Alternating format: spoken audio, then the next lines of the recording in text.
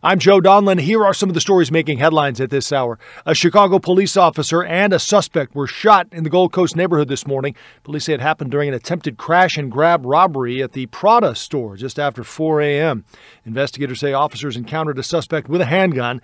They told him to drop it. He didn't, and there was an exchange of gunfire. The officer, who's 55 years old, has been with the department for 17 years, is back home recovering. The suspect is at Northwestern Hospital. His condition has not been released. Several other suspects took off. Police are still looking for them. Amtrak is adjusting its schedule because of an upcoming winter storm. 18 trains out of Chicago have already been canceled through tomorrow. Some include the Lincoln service to Kansas City, Wolverine service to Pontiac, Michigan, and Empire Builder service to Portland and Seattle. Amtrak is waiving change and cancellation fees.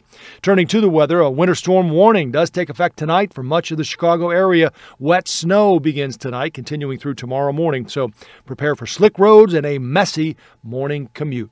Join us on CBS 2 and CBSChicago.com for news updates around the clock. I'm Joe Donlin.